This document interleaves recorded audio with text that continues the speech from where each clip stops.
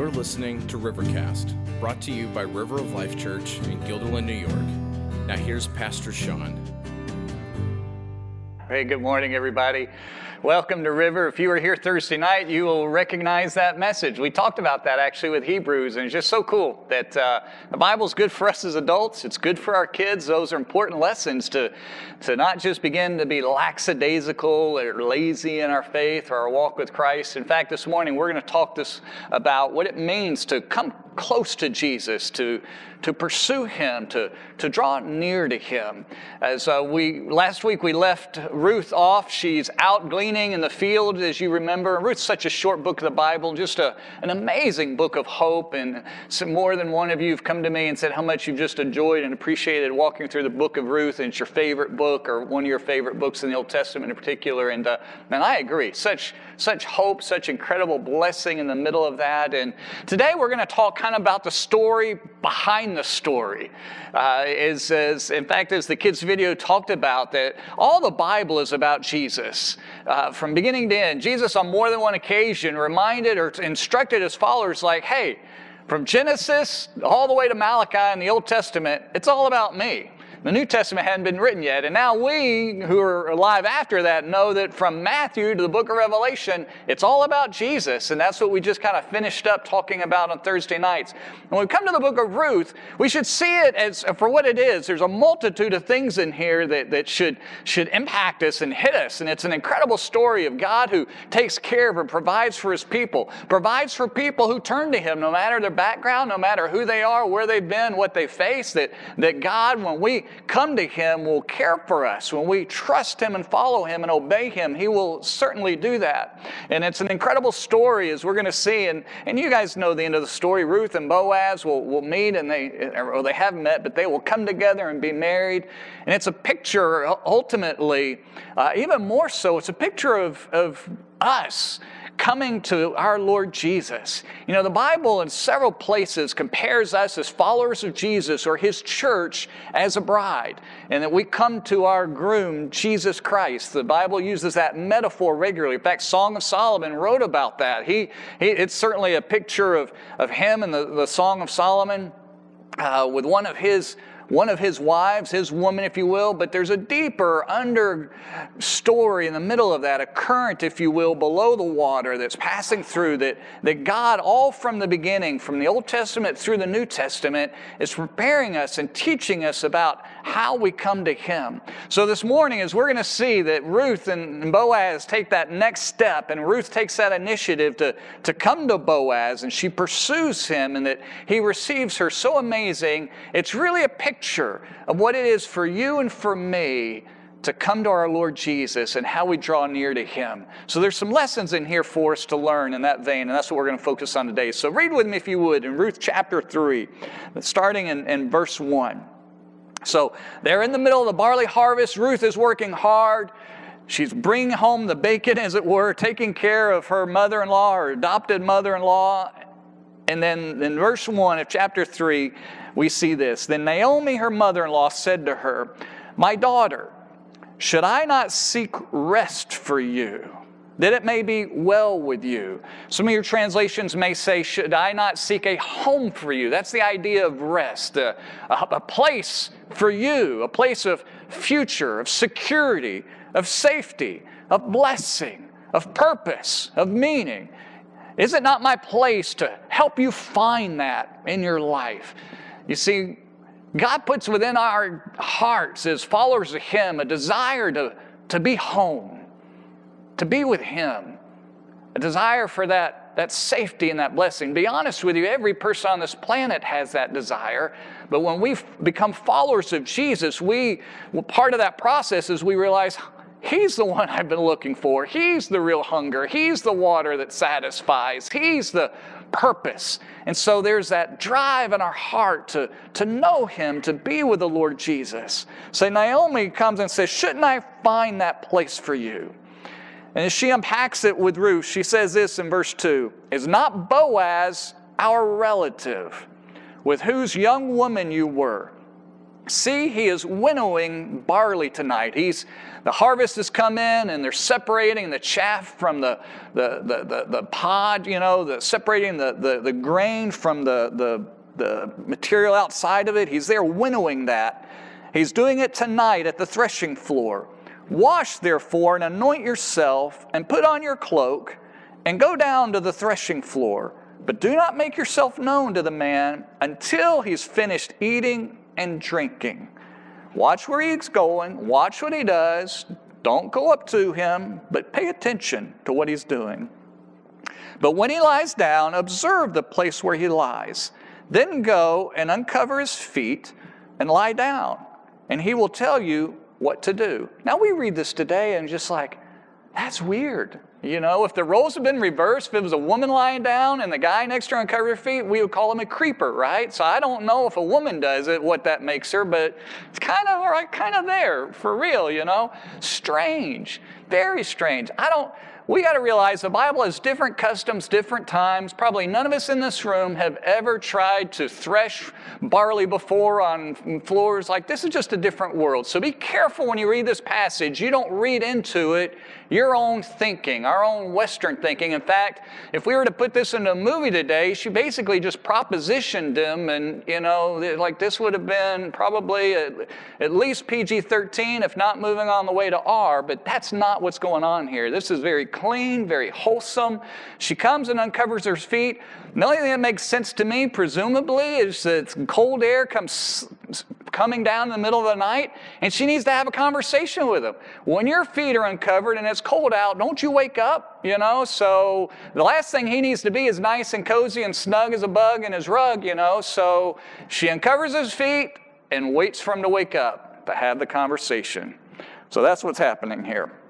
In verse 6, so she went down to the threshing floor and did what she, did I miss that verse? Go uncover his feet. Yep, and he'll tell you what to do. So she replied, all that you say, I will do. That's the part we missed. Ruth said, I'll do everything you said, Naomi. An important phrase there. So she went down in verse 6 to the threshing floor, did just as her mother-in-law had commanded her.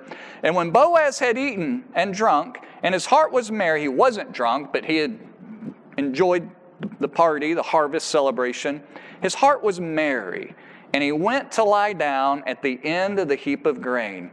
When you've got that much money and your future's banked on it, you stay the night. You guard it. You don't go home. You take care of it so that no one robs it and nothing comes and takes it away from you. Then she came softly and uncovered his feet, and she lay down. And at midnight, the man was startled and turned over, and behold, a woman lay at his feet, like, whoa. And he said, who are you? It's nighttime. This is not, you don't just flick on the light. Apparently it wasn't a full moon and just like, whoa, there's somebody here. I don't know what's going on. Who are you? And she answered, I am Ruth, your servant. Spread your wings over your servant, for you are a redeemer.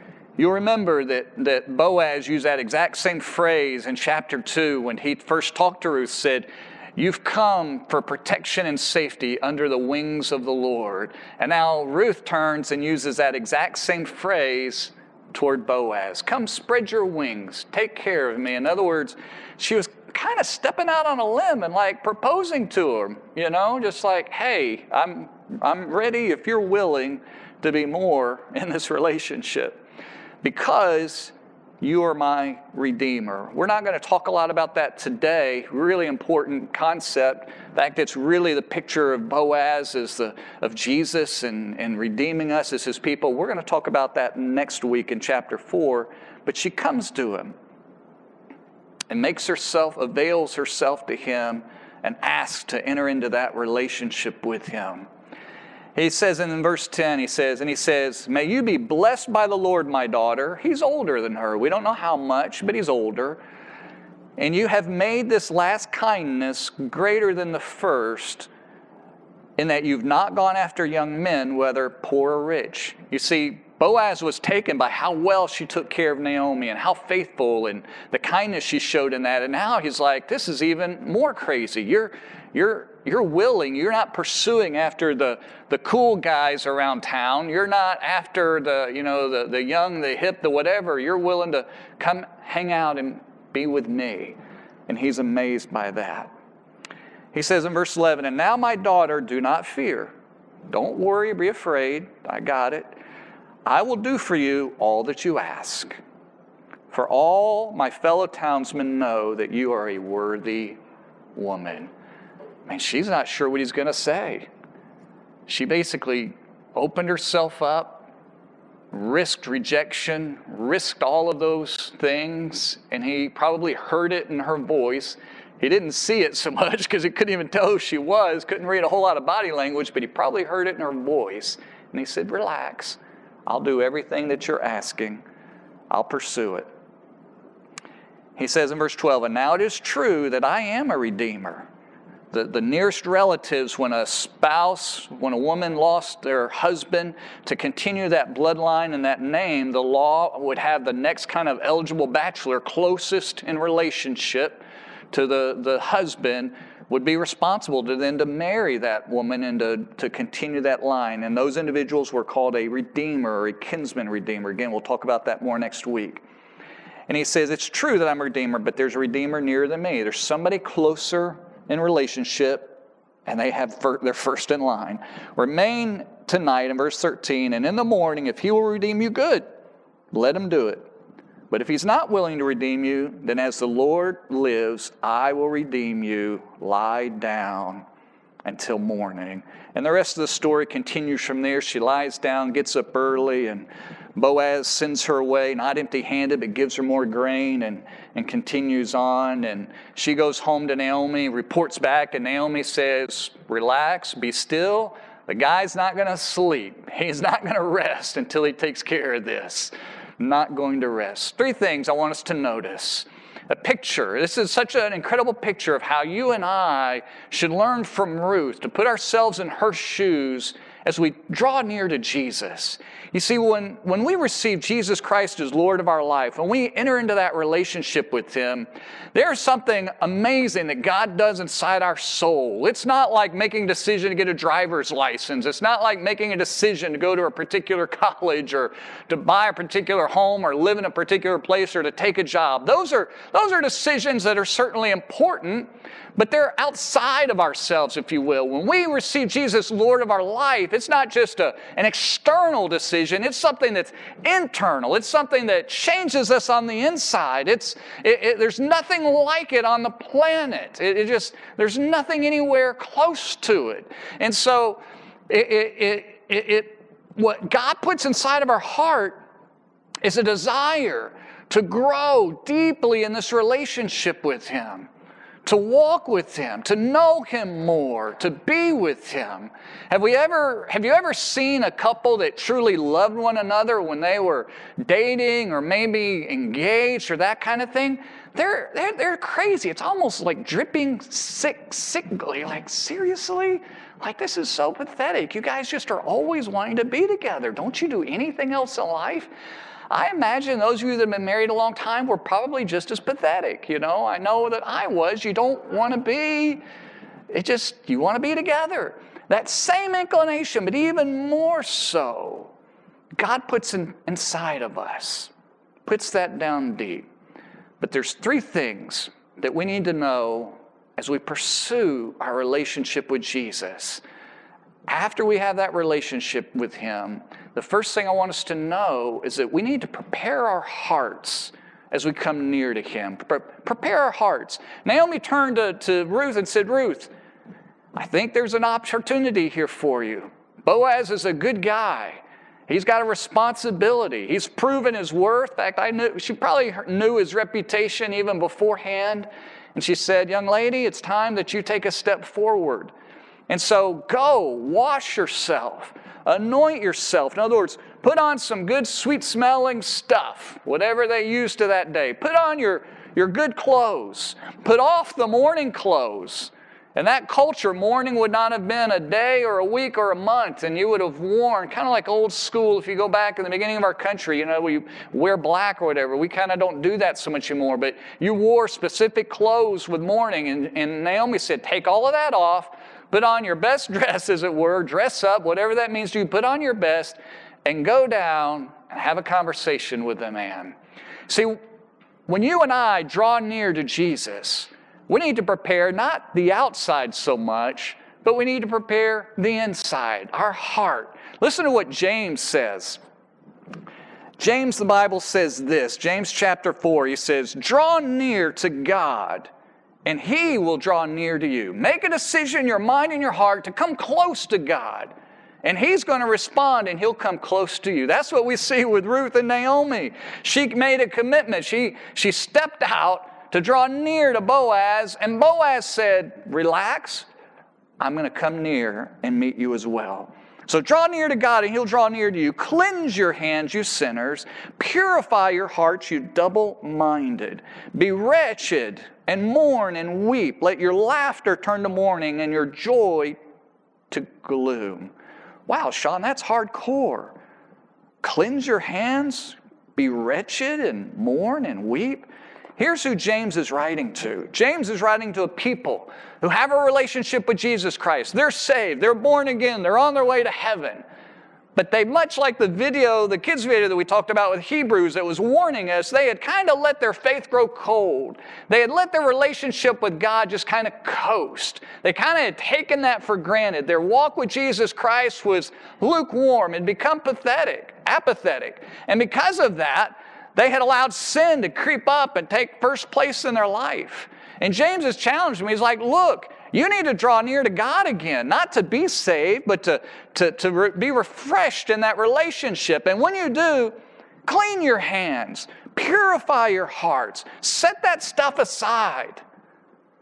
Mourn and weep that you've allowed yourself to get into this place where you've let other things take priority over that relationship with you. You see, there's a season in our life when you and I have kind of put God on a back burner, and our walk with Jesus Christ is just kind of, it's there. It's not that we deny God. It's not that we turn into atheists. It's not that we just turn our back on Christ. But we allow that relationship to cool. It's not unlike what marriages often will go through. Start out hot, and then just through either laziness, selfishness or pride or distractions in life, to allow those things to drift in distance, and people begin to coast and go along, and then other things begin to take place and precedence and priorities, and we become vulnerable to other relationships. And when we get into that spot, that's what James is telling us. When we get into that place where we've allowed other things to take our priority for Jesus, we ought to mourn. We ought to grieve. We ought to realize that we're dirty, that we've become tainted, and that to be renewed in that relationship with God, we should have a hope in the middle of that God's going to receive us.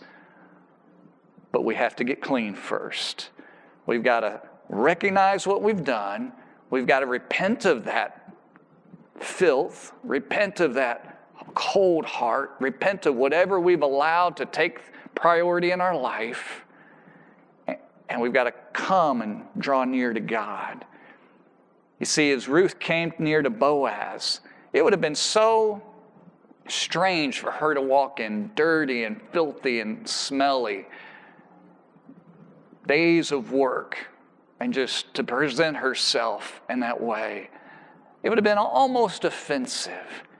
So often it's easier for you and I to feel like we can just take the good stuff from God, go to Him when we need stuff, but not go to God in reality when we have all this other things in our life. Like, God's not going to get close to us. It's offensive, we smell, we stink, and we've got to turn away from that. You see, when Jesus saves us, He frees us from those things. Now, this make clear, this is in the context of people who already know Jesus. If you've never really surrendered your life to Jesus, you can't clean your life up. In fact, your first step with Jesus is to go to Him and say, I can't do this, but would you receive me anyway and forgive me and save me? And I want to turn from that. After that, we have a responsibility that when He's broken those bonds of sin, that we're chained to those things, that we're freed. And He expects us to turn continuously in our life away from them and to walk with Him and to be with Him. She cleans herself up. washes that. That's a repentance, dealing with her heart, if you will. And then she anoints herself and puts on the sweet, smelly, right? The whatever body wash and whatever perfume and sprays they use. It doesn't do you much good to clean yourself up than to walk 3 miles and you're sweaty and dirty again, right? It just doesn't work. So you got to put on a little something to kind of let you walk through the dirty stuff, but to stay, a little bit clean. So she anointed herself with that oil. There's a picture in here, guys, for us. In the Bible, the anointing in the Old Testament was a picture of the Holy Spirit coming down upon a person. In fact, Isaiah 61, it says talking about Jesus, it says, the Spirit of the Lord has anointed me. In 1 John chapter 2, the Bible says that we too have an anointing. See, it's not enough that you and I just repent of our sins. If we're really going to draw near and have a relationship that's close and growing, that lives with Jesus, day in and day out, that regardless whether things are bad or good or indifferent, that there's an encouragement in our heart that every day is going to be a cool day because we get to do it with Jesus. That every day is an okay day. Every day we're going to be all right because we're with Jesus. And that hunger grows. It should grow in our life more and more the older we get. So oftentimes people get excited about Jesus and then they just kind of fall off after that and they just stay and are comfortable and they perk along down here. You see, actually our relationship should grow sweeter and more intimate and desire Him more and more. And if we're to do that, there's a repentance, a cleansing in our soul daily, repenting of that stuff and pursuing Him. There's an anointing with the Holy Spirit that we walk in here in the Spirit. You see, this is the positive side. The cleaning up gets rid of the bad. The anointing puts on the good. And we're to walk in the Spirit, the Bible says, and when we do, we will not fulfill the desires of the flesh. You see, if we're going to walk with our Lord Jesus, there should be a proactive, daily walking in the fellowship of the Holy Spirit in our life. When we do, we can walk through the stinkies of life. And it doesn't stick to us so bad, and we still smell sweet. We can still be around Jesus, if you will. But walking in His Spirit, walking in that world, and wearing the clothes.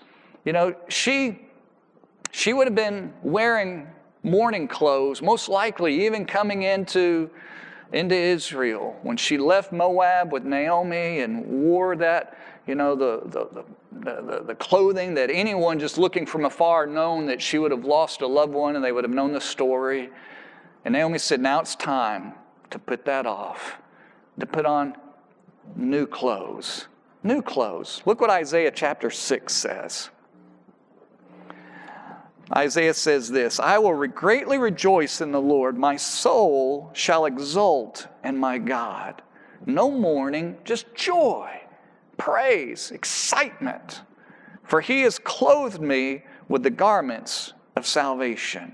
He's covered me with the robe of righteousness. As a bridegroom decks himself like a priest with a beautiful headdress, and as a bride adorns herself with jewels. Notice he says He's covered me with that robe of righteousness. He's clothed me with a garment of salvation. When you and I receive Jesus as Lord of our life, He forgives us our sins. And the picture that Jesus even told of a parable of being invited to a wedding feast, that He puts on a pure and clean robe because the clothes that we have are not good enough. They're not worthy enough. They're not pure enough. And he clothes us in His righteousness, a picture of Him covering our shame, covering our sin, covering the sinfulness of life and all of that. As Ruth came to Boaz, she put on her best clothes. And it's a picture of the salvation that you and I receive and a picture of that joy. See, when we come to Jesus and as we walk with Him daily, yes, that we should bring to Him our struggles and we should bring to Him our grief and we should bring to Him the challenges of life. But we also ought to have a joy in the middle of that. Put it this way. You're glad to when you have friends and close people, whether it's your spouse or somebody that you know that you love, it's good to be real with one another, right? It's good to be real. If you're down, it's good to be down and to be okay and let them to know that. When you're up and you're happy, it's good for them to know that. But after a while, day after day, week after week, month after month, if that friend or family member of yours is always down and never experiences joy and kind of looks out at life like the old Winnie the Pooh with the Eeyore, the sky's always falling, Chicken Little, I guess. I'm mixing my childhood metaphors here. The sky's always falling and the world's always bleak and it's always a horrible day. After a while, don't you just want to say to the person, like, whoa, like there's a lot of good stuff in life, and somewhere along the way, you need to have a joy in that. See, as followers of Jesus, we don't need to be just excited about everything goes on every day. Like, we should be real with Him, but it's no fun being around people that never have that sense of joy and peace and security. And as we draw near to Jesus, there ought to be a joy in our life, because when we're with Him, everything's okay. Everything's not a disaster. Everything's not awful. And there should be an excitement and a joy of what He's done in our life, and a recollection and a kind of a staying in that world. You see, you can't really grow in that intimate relationship with Jesus without that joy and living in that world, and that He saved you and has received you and you're His child. So the first step is to prepare our heart. If you want to really walk with Jesus, deal with the sin in your life consistently. Repent of those things. Well, Sean, how do I do that? The Bible says, in fact, Jesus says in Ephesians 4, talking about the roles of husbands and wives. That's why this is a metaphor that runs all through the thread of Scripture. And Jesus told us all the Old Testament's about Him. So we turn to the book of Ruth, we ought to see, well, okay, Jesus, where are you here? Oh, Boaz is clearly a picture of Jesus. He's from Bethlehem, where our Savior's going to be. He's a Redeemer, who our Lord Jesus is. We'll talk all about that next week. And the Bible tells us that it's in Ephesians that Paul unpacked it, that he said, husbands, you should love your wives just like Christ did, and He loved the church. And He loved it in such a way that He washed it, cleaned it, purified it with the Word of God. When you and I struggle with sin, if we're trying to get out of those things and deal with those things, how do we do that? The Word of God purifies our soul. What water and soap is to our bodies, after a sweaty day or time of working out, or maybe you've been working hard outside in the garden or the yard or building something, you're sweaty. Isn't it nice to take a good hot shower and clean up, and just feels good, right? The Word of God does that to us on the inside. It convicts us, it scrubs us, it gets in under the nails and gets all that yucky bacteria, and just the Word of God cleans us up. So if you really are going to walk with Jesus, you've got to be in that Word to clean the grime that just is naturally going to come up in your life daily. Walk in the Holy Spirit, actively pursuing His leadership in your life. Walking in the joy of your salvation and all that God's done with you, and every day becomes an adventure with God. First step is to prepare your heart. Second thing I want us to notice is not only do we do that, but then we need to be willing to spend time at Jesus' feet. Now, this is so odd to us, Most parents want their kids to, grow up and find somebody and get married and have a wonderful life and happily ever after. Truth be known, life doesn't always happen happily ever after, but that's the desire. What strange advice. Go lay down, uncover his feet. I've never seen that in any book on dating, how to find anybody, I've never seen that on an app. Here's how you know you find the one, If you use the Bible literally and strictly on all of these things, you're going to be all kinds of stuff. Going and finding a camel to see if your possible future mate's going to water, the whole Isaac picture and all that. Anyway, but there is a picture that Ruth came to Boaz, and she just watched him and stayed at his feet until he told her what was going on. You see, if you really are going to walk with Jesus in your life, you're going to have to spend some time at Jesus' feet. And when you do, you're on Jesus' timetable, not your own. Now, here's a big one.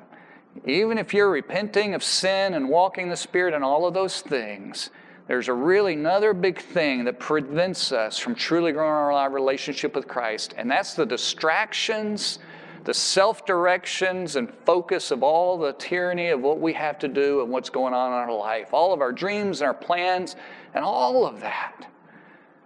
Ruth came to Boaz in the middle of the night, and she just stayed there till he finally figured out what was going on and told her what to do.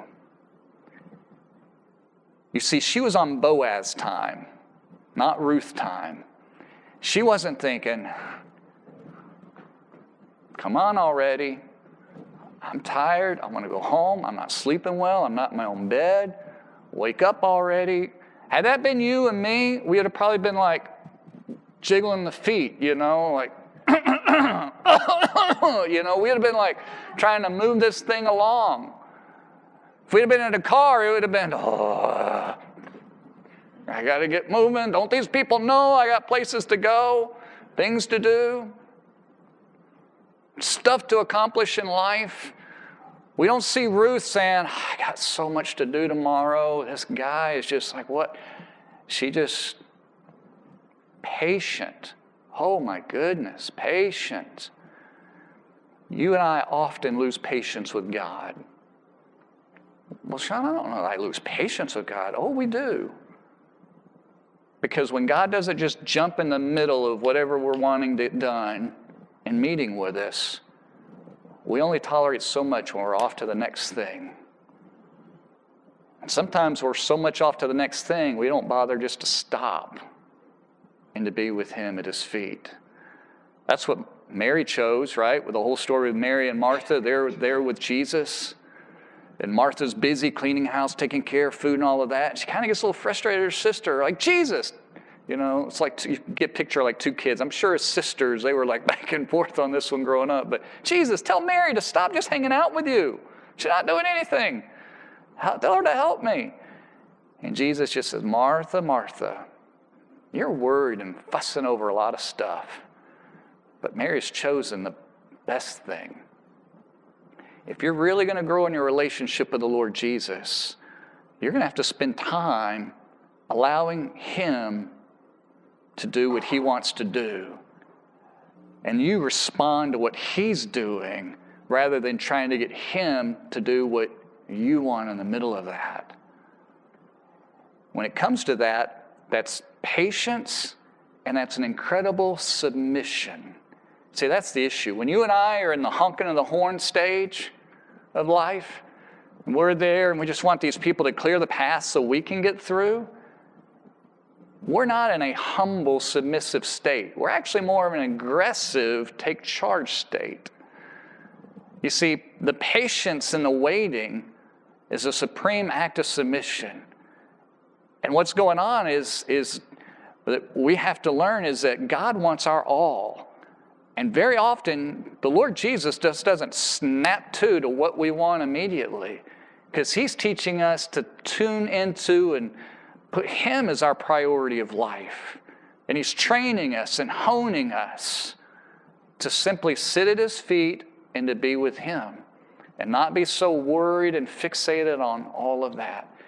If you want to live a life where you just have a sense of the presence of God in your life, you're going to have to spend some time sitting at Jesus' feet, because what he wants is to increasingly teach you for him to be number one in your life. I remember years ago when I first got a cell phone, had a flip phone. Those were so cool. I still think they're better than these smartphones today. I mean, you could be like, Captain Kirk on Star Trek, those kind of things. And when I got it, I got one before Susan. It was a work phone for me. And I don't remember, I told her something to call home or whatever. We might have been out together, and it was the home phone was in there. And it was back when you would put in, your speed dial, so number 1 and number 2 and all that. And I put her in as number 2 because in that day, number 1 was always what? Voicemail. And you didn't have an option to switch it. And when she hit number 2, she's like, well, who's number 1? Like, honey. I'm like, listen, babe, I tried. I couldn't change it. No spouse wants to be number 2. Nobody goes on a date and says, how long is this going to take? Because, I got some other stuff I need to do. And yet, how often do we do that with God? Like subtly he becomes number two. And we don't get married like, how much of this time is it going to cost me? I think I can give you every Tuesday and every other Friday. I think I'm good for that. No, we just pledge ourselves entirely to whatever. And so we should do that with our Lord Jesus. We should not do that. Instead, what God wants is all of us. And that whole sitting at his feet, spending time with him in his word, spending time growing with him. For you, that may be getting a devotional book. For you, that may be listening to some praise music intentionally. For some of you, it may be going back to or starting to learn to read your Bible and spending some time praying and just sitting at his feet. Right now, I've been reading through the Gospel of John, and it's a translation I didn't grow up with, and it's a little bit different. I encourage you, if you've been reading the Bible a long time, switch translations. It kind of refreshes it, and you see things a little bit differently. You see things you didn't see before. And I'm just astounded every day, excited to just see what Jesus is going to do. And I don't know how many times I've read the Gospel of John. But spend time at his feet, and you'll see more and more of who he is, and a sense of walking with you in life. Start your day with that. Read other books, spend time worshiping, listen to other sermons, whatever you got to do, but make your days about following him, even in the middle of all of the stuff at life, and sit at his feet. And then you are ready for the third thing. And the third thing is to decide beforehand that you're going to obey him. You see, when you sit at his feet, you're on his timetable. Ruth didn't know what was going to happen. Man, that's a big deal. Naomi just said, I can't tell you what's going to happen. Well, how long am I have to wait? I don't know. What's he going to say? I don't know. What's he going to do? I don't know. We don't like that. We like guarantees in life. We like to have everything spelled out. And we like all the details and what's going to happen next and next and next and next. And Ruth had to just simply wait at his feet. But before she did that, she had determined in her mind to obey and to respond to whatever he said. See, that's what Naomi told her. Naomi said, observe the place where he lies, then go uncover his feet and lie down, and he'll tell you what to do. You don't have to worry about anything else. He'll tell you what you should do. And she replied, all that you say, I will do. Ruth wrote Jesus a blank check, in essence said, whatever you put in that, whatever you require of me, I'm going to follow through. No better advice has Naomi given, and much like Mary in the New Testament and the mother of Jesus told those early servants when he turned the water into wine, hey, whatever he tells you to do it. You see, when you and I want to come near and walk with Jesus, we have to have a complete submission, setting aside of what we're going to do. And we simply say ahead of time, whatever he says we should do, whatever he tells me that he wants me to do, I've already decided I'm going to do it no matter what. We're in a relationship with the God of heaven. This is not like going to work and your boss telling you to do something and you may or may not do it. It depends on how much grief you want to get and whether you want to get fired or not or whatever. This is not like going to the store, or going to the shop for a vehicle and getting there and deciding if you're going to do it or not. It's not like signing up for a new, fuel carrier or new electricity provider or whatever and reading the terms and then deciding if you're going to do it or not. This is you and me. This is more like being in the military where we go to our, we sign up that we know whatever they tell us we're going to do, we got to do, and we're going to do it. If you're going to truly walk in a relationship with God daily, growing in that relationship with him, a sense of him in your life, and going on that adventure with God in your life, at no matter what stage in your life you're in, no matter what you're walking through, you have to determine beforehand that all that he tells you to do, you will do. No questions asked. None. And you have to decide to do it beforehand. By the way, that's one of the best ways to deal with sin and temptation. Too often, we don't decide early enough in our mind. It's one of those things, if you're just dealing with sin in your life, you kind of subtly, maybe unconsciously and maybe consciously, well, I'll decide when I get there if I'm going to go do that again or not. Part of it is just saying, my mind is made up. I am not going there. You decide beforehand. If you and I are to walk with the Lord Jesus in our life, He has our yes on the table, no matter what He requires. And make no mistake, He requires everything in our life. Tony Evans, the pastor, tells a story. It's kind of a funny story. He tells a story about the chicken and the pig walking down the road together in town. And they're walking along, and they walk by a grocery store, and on the outside of the store says, bacon and eggs wanted. And the chicken looks at the pig, and the pig looks at the chicken, and the chicken gets an idea. Let's go help the grocer. I'll give him the eggs, and you give him the bacon. And the pig looks at the chicken and like, you're nuts. You're crazy. And the chicken's like, what's the problem? The pig explains, yeah, for you, this is only a contribution. You can lay an egg and walk away. For me, this is the whole thing. I give him bacon, I got nothing left. That's everything. You see, what the Lord Jesus wants in our life is our everything. Too often as followers of Jesus, we just want to lay an egg and another egg and just kind of, here's our great contributions and go on with our life. But what God really wants is our whole life submitted and walking with Him. He wants us. He doesn't need the other stuff. He wants us. So my question this morning is are you pursuing the Lord Jesus with you, like the pig? Or are you more like a chicken that just on your terms and you give God some contributions, whatever that looks like, your time and part of your heart and your day and your money and all of that? Or are you genuinely walking deeply with Him? I believe in some ways there's a picture of our discipleship and growth is that we start out in many ways like chickens, all of us as Christians.